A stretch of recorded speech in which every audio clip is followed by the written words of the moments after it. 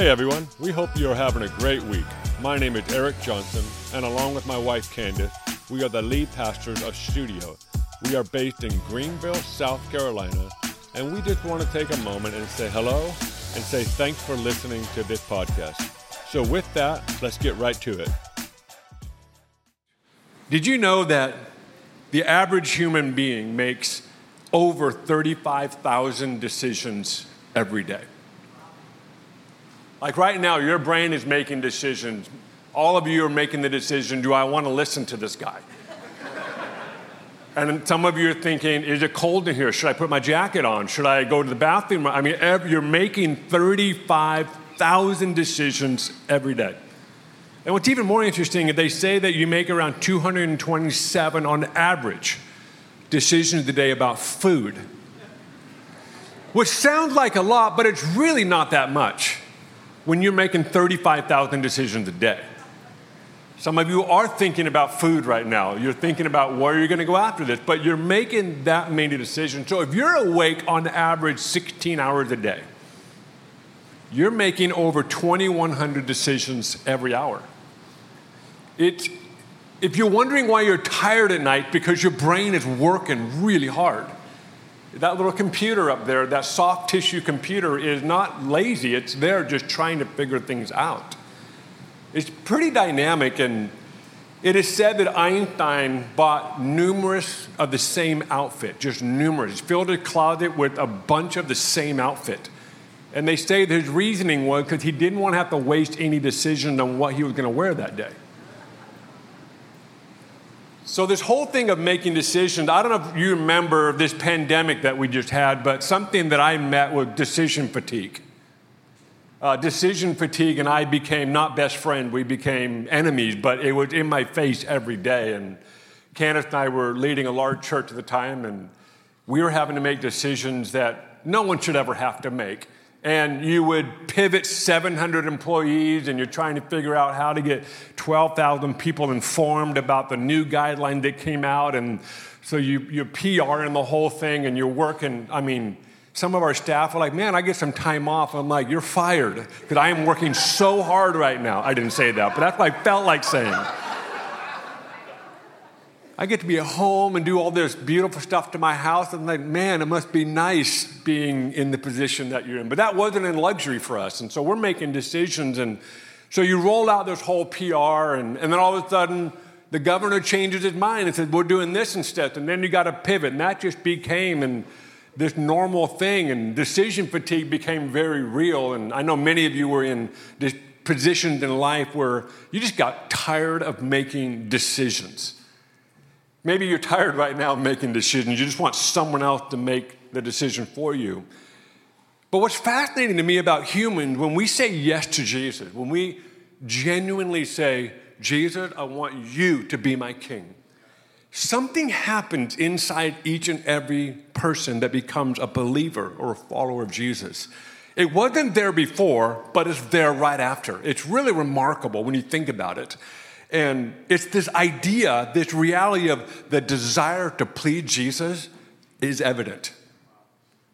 I think that's one of the sure signs of when you have become a believer, a follower of Jesus, is when you wake up with this desire and this dream, like, what can I do to please God?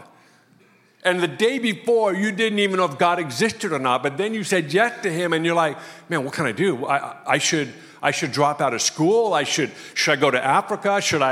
This whole desire, should I quit this job and give my life to this? And what is that? It's what happened when Jesus showed up in your life. It turns on something in you that you didn't know was there. Maybe you aimed it elsewhere, but all of a sudden now you just want to please him. And some of you remember that day. Some of you are in that space. And honestly, it's not something that comes alive and it's meant to go away. It's actually there all the time. I think another way to look at that reality is if you don't have a desire to please Jesus, the question, are you still following him?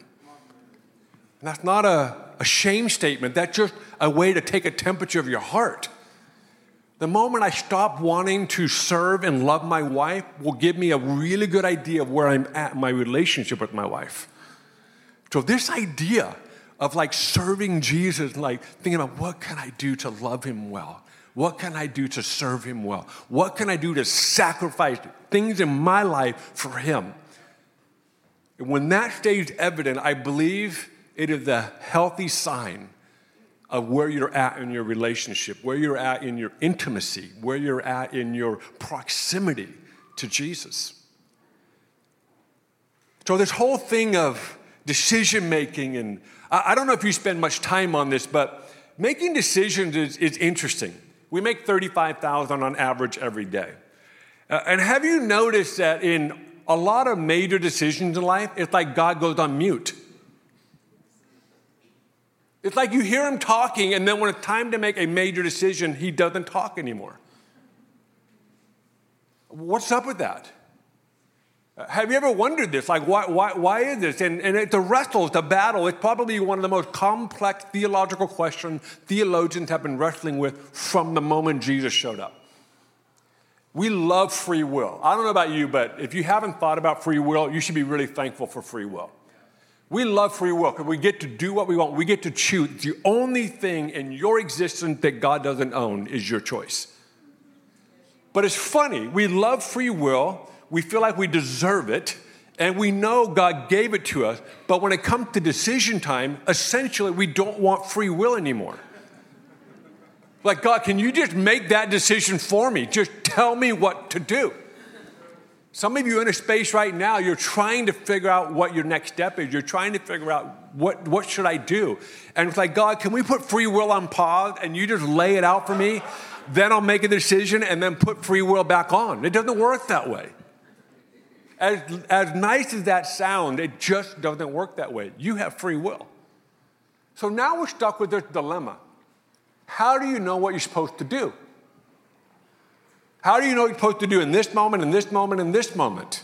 And this is the dilemma of being a follower of Jesus with free will, with this deep desire to please him. So what justifies the will of God in our life? Like, how do you know when you're following the will of God? Is it when life is good? So that would imply that when life isn't good, you're not in the will of God.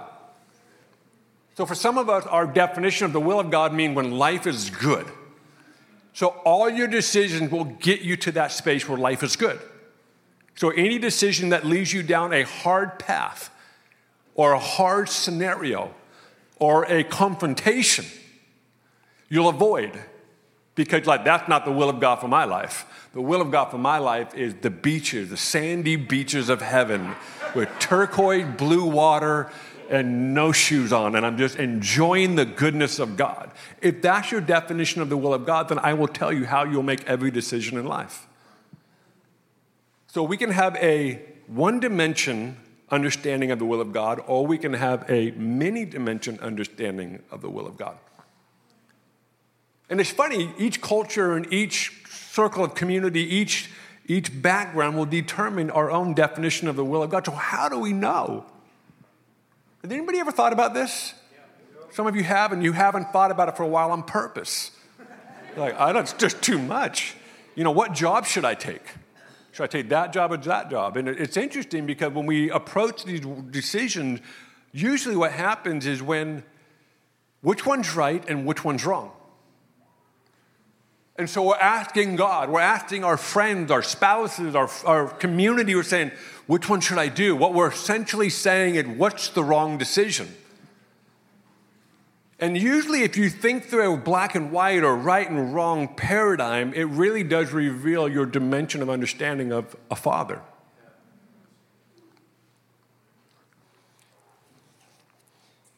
Do I do this with my business or do I do this with my business? How many kids should we have? A lot of you in here know God wants you to have lots of kids. It's evidenced by the sheer volume in here in the last 45 minutes. Does God know the future? Or does God know the futures? You see, this is the dilemma. Welcome to being human being on earth. And have said yes to the Almighty God. This isn't, I'm not sharing this to make it morbid or sad or like paralyze you. I believe there's something in here that we can extrapolate to actually liberate us. Have you ever like gone into a building and you go to push the door and it won't open? You're like, can't push it up. Oh, it's pull. And you pull instead. Sometimes decisions are like that. You're working so hard, like, oh, I'm supposed to do the other one. I'm supposed to pull it, not push it. And that's just life. It's just what we get to live with and get to decide. In Proverbs 16, verse 9, it says this: a man's heart plans his course, but the Lord determines his steps. Where's free will in that? Is it like God says, here's the paintbrush, just start painting? And we don't know he's actually out our hand and he's painting a picture for us to give us the illusion that we're painting the painting? Ephesians chapter 1, verse 11 says this: in him we were chosen, having been predestined according to the plan of him who works out everything in conformity with the purpose of his will. The word will in most of the scriptures I'm reading today actually have to do with desires and wishes. So another way to say that this is what God desires and this is what God wishes. In Romans 12:2, this is the very well-known one in this topic. It said, do not conform to the pattern of this world, but be transformed by the renewing of your mind. Then you will be able to test and approve what God's will is, his good, pleasing, and perfect will. We find Jesus saying in Matthew chapter 6, he says, your kingdom come, your will be done on earth as it is in heaven. So the idea there's a will out there somewhere that is meant to be demonstrated and displayed here. Even in Matthew 26, verse 39, Jesus is going to the cross, and he says this, like he came to earth to do this very thing, and he said this to God: my Father, if it is possible, may this cup be taken from me, yet not as I will, but as you will. So even Jesus, this is the human part of him that we need to give some respect to. Even knowing that this was what his destiny was for all of mankind, he even wrestled like, God, is this really your will? So the question isn't if there's a will of God, the question is, what is the will of God? A long time ago, Candace and I were a lot younger than we are now. At the time, we were on staff at Bethel. We had just got married. We had been there for a couple of years. And we were currently running the missions department as well as we were helping the youth department out. And so we're kind of multifaceted, and we took like 3 to 5 mission trips a year, and it was back in the late 90s, 1997 to like 1999, last century, basically. And in one summer, have you ever noticed like decisions, sometimes there's no opportunity, then all at once, they all show up? It would be great if there was only one opportunity. That just makes life so much easier, but that just doesn't seem to be the way it is. Like, here's 5. And this particular summer, in one summer, in a span of a couple months, we had a bunch of opportunities. One was to go to Mexico to work at an orphanage. Or if you were here a couple weeks ago, my good friend Gina and Jimmy, it was their ministry, and they invited us to come down to work with them. And we were a bunch of young 20-year-olds. We're like, wow, that'd be kind of cool. We always loved going to Mexico, love culture, love nations. And then a pastor and a missionary in in Spain, invited us to plant a church in Barcelona, Spain, which sounds so exotic and cool. We're like, oh, that's gotta be it. That's so gotta be it. And then the other option was the pastor in Weaverville, which is where I spent my entire childhood, in a church called Mountain Chapel, which is the church my parents pastored as I grew up. They called us up and said, would you guys come up and be youth pastors? And I was like, heck no. That is not the will of God for my life. Clearly not. I am not going back to that place. Now, I love Weaverville, so I'm not going back there. I've been there, done that, got the t-shirt and a lot of stories. And so Kenneth and I entered into this season of just crying out, praying to God. We fasted. We talked to everybody that had any ear for what God's voice was. I mean, you talked, hey, can you? And we did that for like a couple months, and nothing made it clear. It made it more ambiguous. It made it more confusing. It made it more like, I don't even know what I am anymore. It was just so much of that. And so at the end of that long process, we said, let's do Weaverville. which Candace was so excited about it. I was so not excited about it. And so we moved to Weaverville. And the first 2 years was horrible for me. Candace was like living in heaven and she was kicking my butt every week. You need to get your act together. You need to get your attitude together. And I'm like, I told you I didn't want to move back here. She's like, this is the best place on planet Earth. I said, it so is not the best place on planet Earth. We never had that dialogue, but that's what it felt like. After about 2.5 years, I finally had an attitude adjustment. And it wasn't like I wasn't trying, it was just really hard. In about 2.5 years, this other decision came, an opportunity came. It was only one. And I'm like, oh, this is so the Lord. Get me out of here. And Candace's like, this is not what we're supposed to do. I'm like, this is so what we're supposed to do. And it really was because I wanted out. So we turned it down. We turned it down and we stayed. And the next 3.5, 4 years of our life, but specifically for me, were some of the best 3 or 4 years of just growing up. And people ask, like, did God tell you to go to Weaverville? He never did. At least for me. So we have to keep in mind when we talk about the will of God, if God makes every decision for you, then you'll barely have anything to give an account for at the end of your life.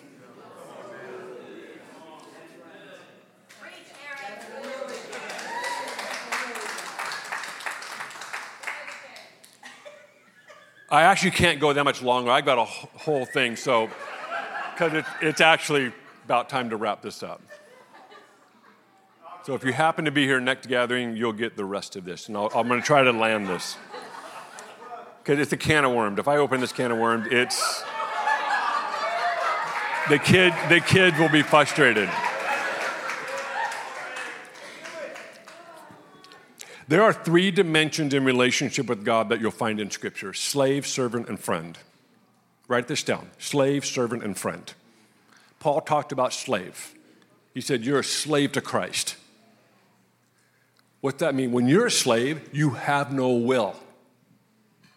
It doesn't matter what you think. It doesn't matter what you feel. It doesn't matter what you want to do. It means nothing when you're a slave. And Paul said, we're a slave to Christ. This is a strong statement. So this whole kind of lackadaisical relational approach to Jesus is like, if I got time, I'll do it. Paul's like, that is almost anti-Christ. You're a slave. You're a bondservant to Jesus. Like everything belongs to him. And then you get over into John chapter 14, 15, and 16. There's another dialogue with Jesus and his disciples. Now remember who he's talking to. He's not talking to just every human being. He's talking to 12 men that that literally gave up everything to follow him. And this is towards the end of their time together before Jesus goes to the cross. And there's this moment in this conversation that's really fascinating. It's in John 15 and 16 primarily, but 14 gets you there. And in John 15, Jesus says, you are no longer servant, but you're my friend. Some of you read that passage. And right after that, one of the disciples go, I now understand what you're talking about. But what we don't see in the English translation, what the Greek is doing in the background is up until that point, there's a certain Greek structure of language that were dark sayings, riddles or hidden sayings. So Jesus was speaking in an actual language that wasn't completely revealing, it was veiled. Which speaks volume to these men that said yes to him. They were following a man and they had no idea what he was talking about. We don't do that anymore. Like we background check the heck out of people before we even shake their hand. We're like, no, I can't trust you. I don't know anything about you. And here we have the disciples like, what's he talking about? I have no idea what he's talking about right now. And then at this point, the end of their time together, Jesus said, I no longer call you servant, I call you friend. And when you look at the structure of the Greek language, all of a sudden the Greek language turns from veiled saying to blunt sayings. And that's why they go, now we understand you. What's the difference between slave, servant, and friend? I'm going to end on this. I'm going to crash land it, and I apologize. Slave is you have no will. Your desires and wishes are irrelevant. Servant is a little bit different. Servant is your will, desires, and your wishes are secondary. You can have them, but they're not important. They're not completely act out of your essence of who you are as a human being. They can reside, they can live, and in some cases, you can make them known. But at the end of the day, whatever the master wants, you do. But when you step into a realm of friendship, your desires, your wishes, your will actually become a part of the equation. Now, God is still God. He is still your master. He is still boss. But he actually wants to know what you're dreaming about, what your wishes are, what your desires are. Now, you might ask me, so how many years do I be a slave? And at what point do I graduate to servanthood? And then how long do I live there? And then at what point do I become a friend? There is no answer for that. But what I can tell you, in order to be a true friend, you have to learn how to be a slave.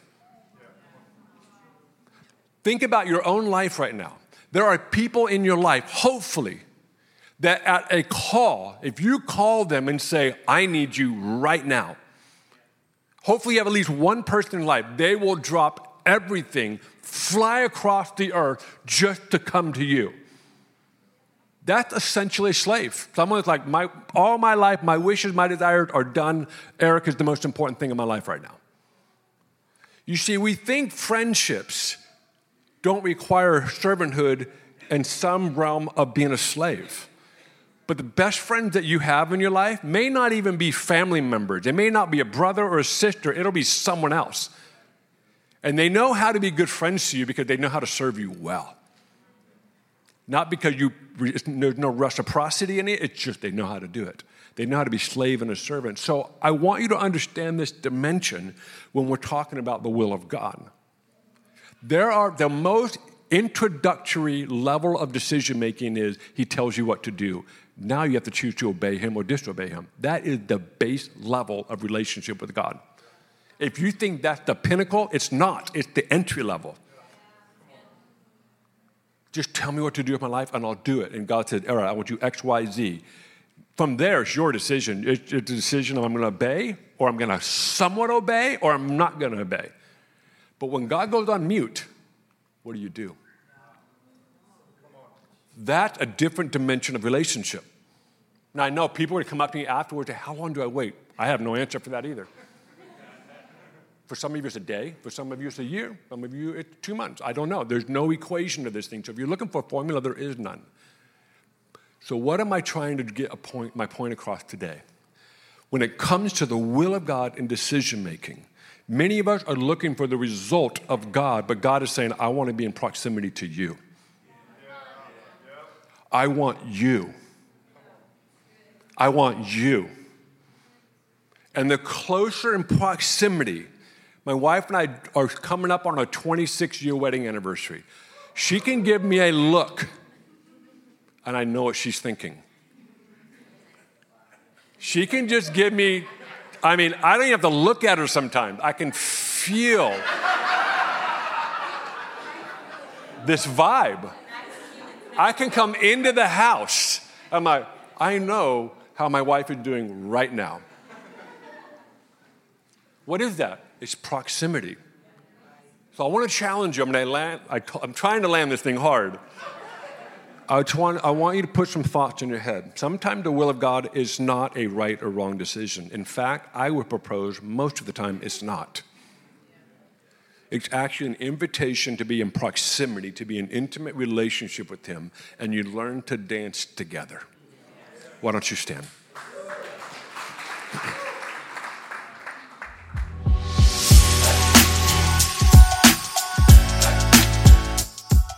Thanks for listening, and we hope this talk benefits you in every way possible. For more information about Studio, you can go to studiogreenville.com or go to Instagram and look for studio.greenville. We would also love it if you would leave a review and hit those 5 stars. Other than that, have a great week, and we'll see you soon.